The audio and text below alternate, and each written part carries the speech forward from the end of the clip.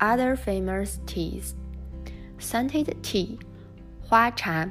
Scented tea is one of the made-up green tea, which is made by putting fragrant flowers into the tea apples with scenting process. The most commonly used fragrant flowers are jasmine, collanthus, rose, and pomelo. The main producing areas are Fujian, Jiangsu, Zhejiang, Anhui, and Sichuan.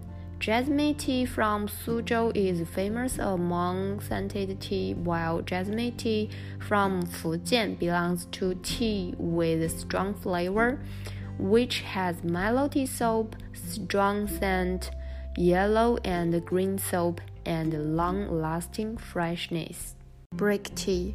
Brick tea belongs to processed tea. It is made by processing steamed raw tea such as green tea, scented tea, and old green tea in brick-shaped molds.